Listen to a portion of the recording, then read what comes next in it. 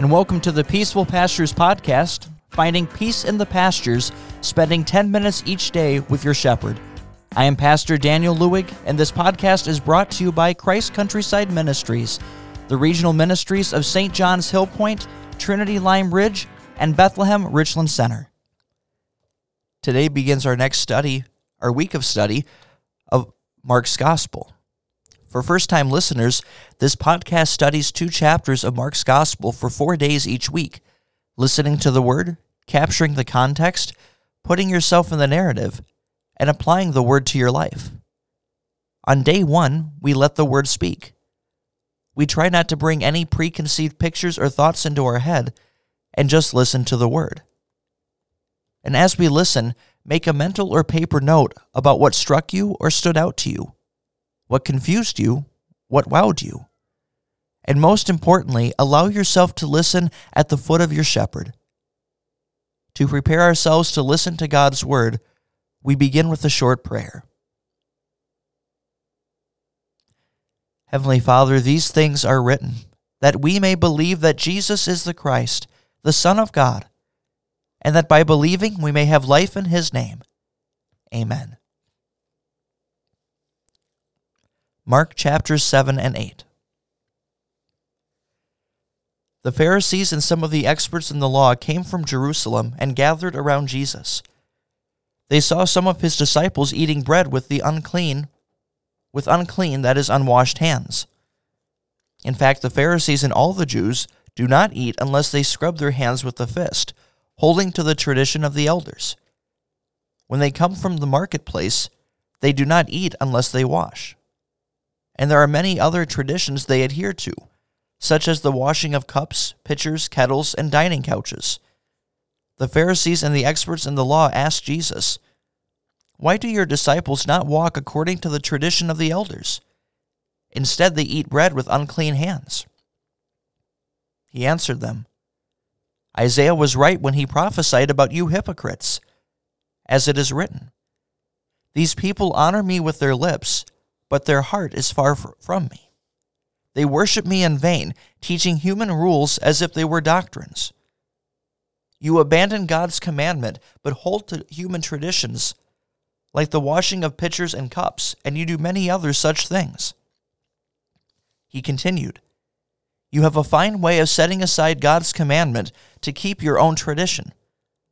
For example, Moses said, 'Honor your father and your mother,' and whoever speaks evil of his father or mother must be put to death.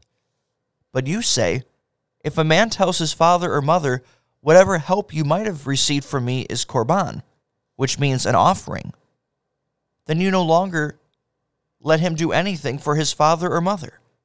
So you nullify the word of God by your tradition that you have handed down. You do many things like that." He called the crowd to him again and said, "Everyone listen to me and understand. There is nothing outside of a man that can make him unclean by going into him. But the things that come out of a man are what make a man unclean. If anyone has ears to hear, let him hear." After he had left the crowd and entered a house, his disciples asked him about this illustration. He said, "Are you lacking in understanding too? Do you not understand that whatever goes into a man from the outside cannot make him unclean? For it does not enter his heart, but goes into his stomach and goes out of him into the latrine. In this way all foods are purified." He continued, "What comes out of a man, that is what makes a man unclean. In fact, from within, out of people's hearts, come evil thoughts, sexual sins, theft, murder, adultery, greed, wickedness, deceit, unrestrained immorality, envy, slander, arrogance, and foolishness. All these evil things proceed from within and make a person unclean." Jesus got up and went from there to the region of Tyre and Sidon. He entered a house and did not want anyone to know it, but he could not remain hidden. Instead, when a woman whose little daughter had an unclean spirit heard about him, she immediately came and fell down at his feet. This woman was a Greek of Syro-Phoenician origin. she asked him to drive the demon out of her daughter.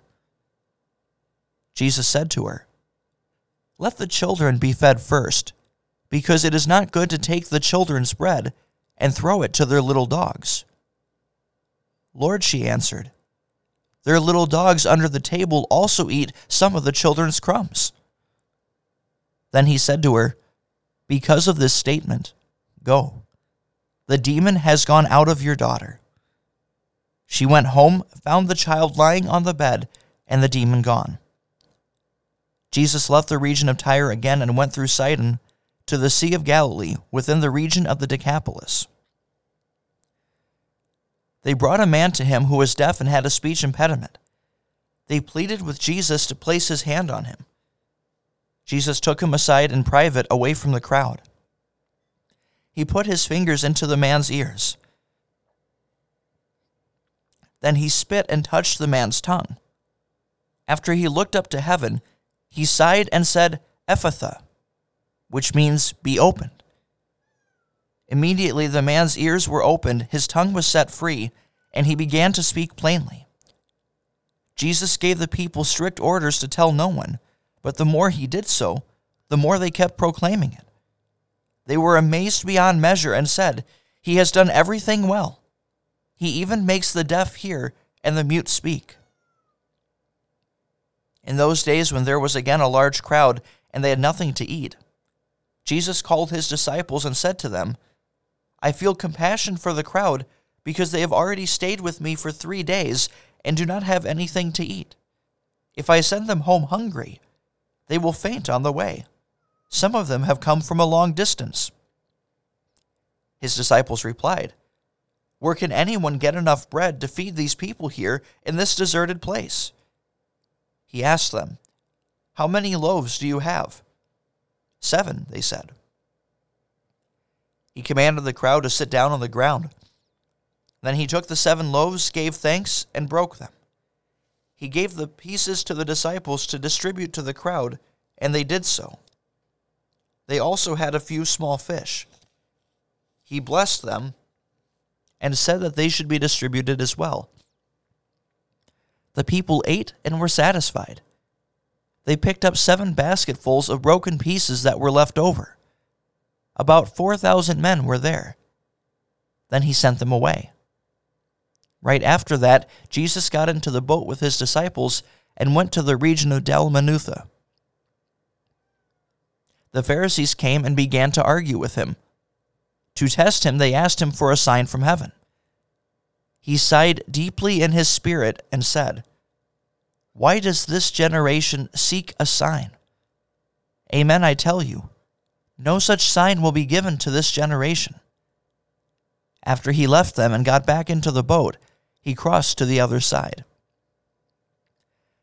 They had forgotten to take bread along except for 1 loaf that they had with them in the boat. "Watch out," Jesus warned them. "Beware of the yeast of the Pharisees and the yeast of Herod." They began discussing with one another the fact that they had no bread. Since Jesus knew this, he said to them, "Why are you discussing your lack of bread? Do you still not understand or comprehend? Do you have a hardened heart? You have eyes, do you not see? You have ears, do you not hear? Do you not remember? When I broke the 5 loaves for the 5,000, how many basketfuls of broken pieces did you pick up?" 12, they told him. "And when I broke the 7 loaves for the 4,000, how many basketfuls of broken pieces did you pick up?" 7, they said. He said to them, "Do you still not comprehend?" They came to Bethsaida, and some people brought him a blind man and begged him to touch him. He took hold of the blind man's hand and led him out of the village. When he had spit on his eyes, he placed his hands on him and asked him, "Do you see anything?" The man looked up and said, "I see people. To me they look like trees walking." Then Jesus placed his hands on his eyes again. The man opened his eyes and his sight was restored. He could see everything clearly. Jesus sent him home, saying, "Do not go into the village." Jesus went away with his disciples to the villages of Caesarea Philippi. On the way he asked his disciples, "Who do people say that I am?" They told him, "John the Baptist. Others say Elijah, and still others say one of the prophets." "But who do you say I am?" he asked them. Peter answered him, "You are the Christ." Then he warned them not to tell anyone about him. Jesus began to teach them that the Son of Man must suffer many things, be rejected by the elders, the chief priests, and the experts in the law, be killed, and after 3 days rise again. He was speaking plainly to them. Then Peter took him aside and began to rebuke him. But after turning around and looking at his disciples, Jesus rebuked Peter and said, "Get behind me, Satan. You do not have your mind set on the things of God, but the things of men."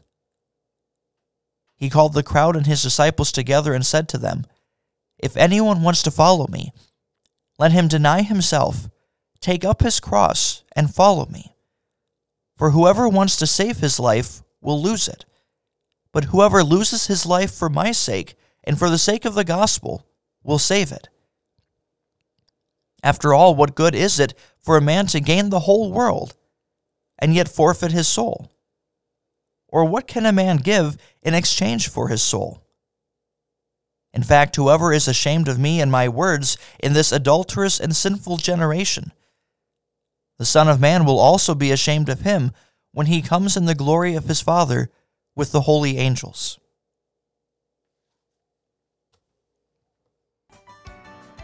This wraps up today's podcast. We invite you to join in next time and take the opportunity to share our podcast with someone in your life who could use some peace in the pastures. You can find our podcast on all major podcasting platforms. If you have any questions, feel free to contact us at Christ Countryside Wells, WELS, @yahoo.com.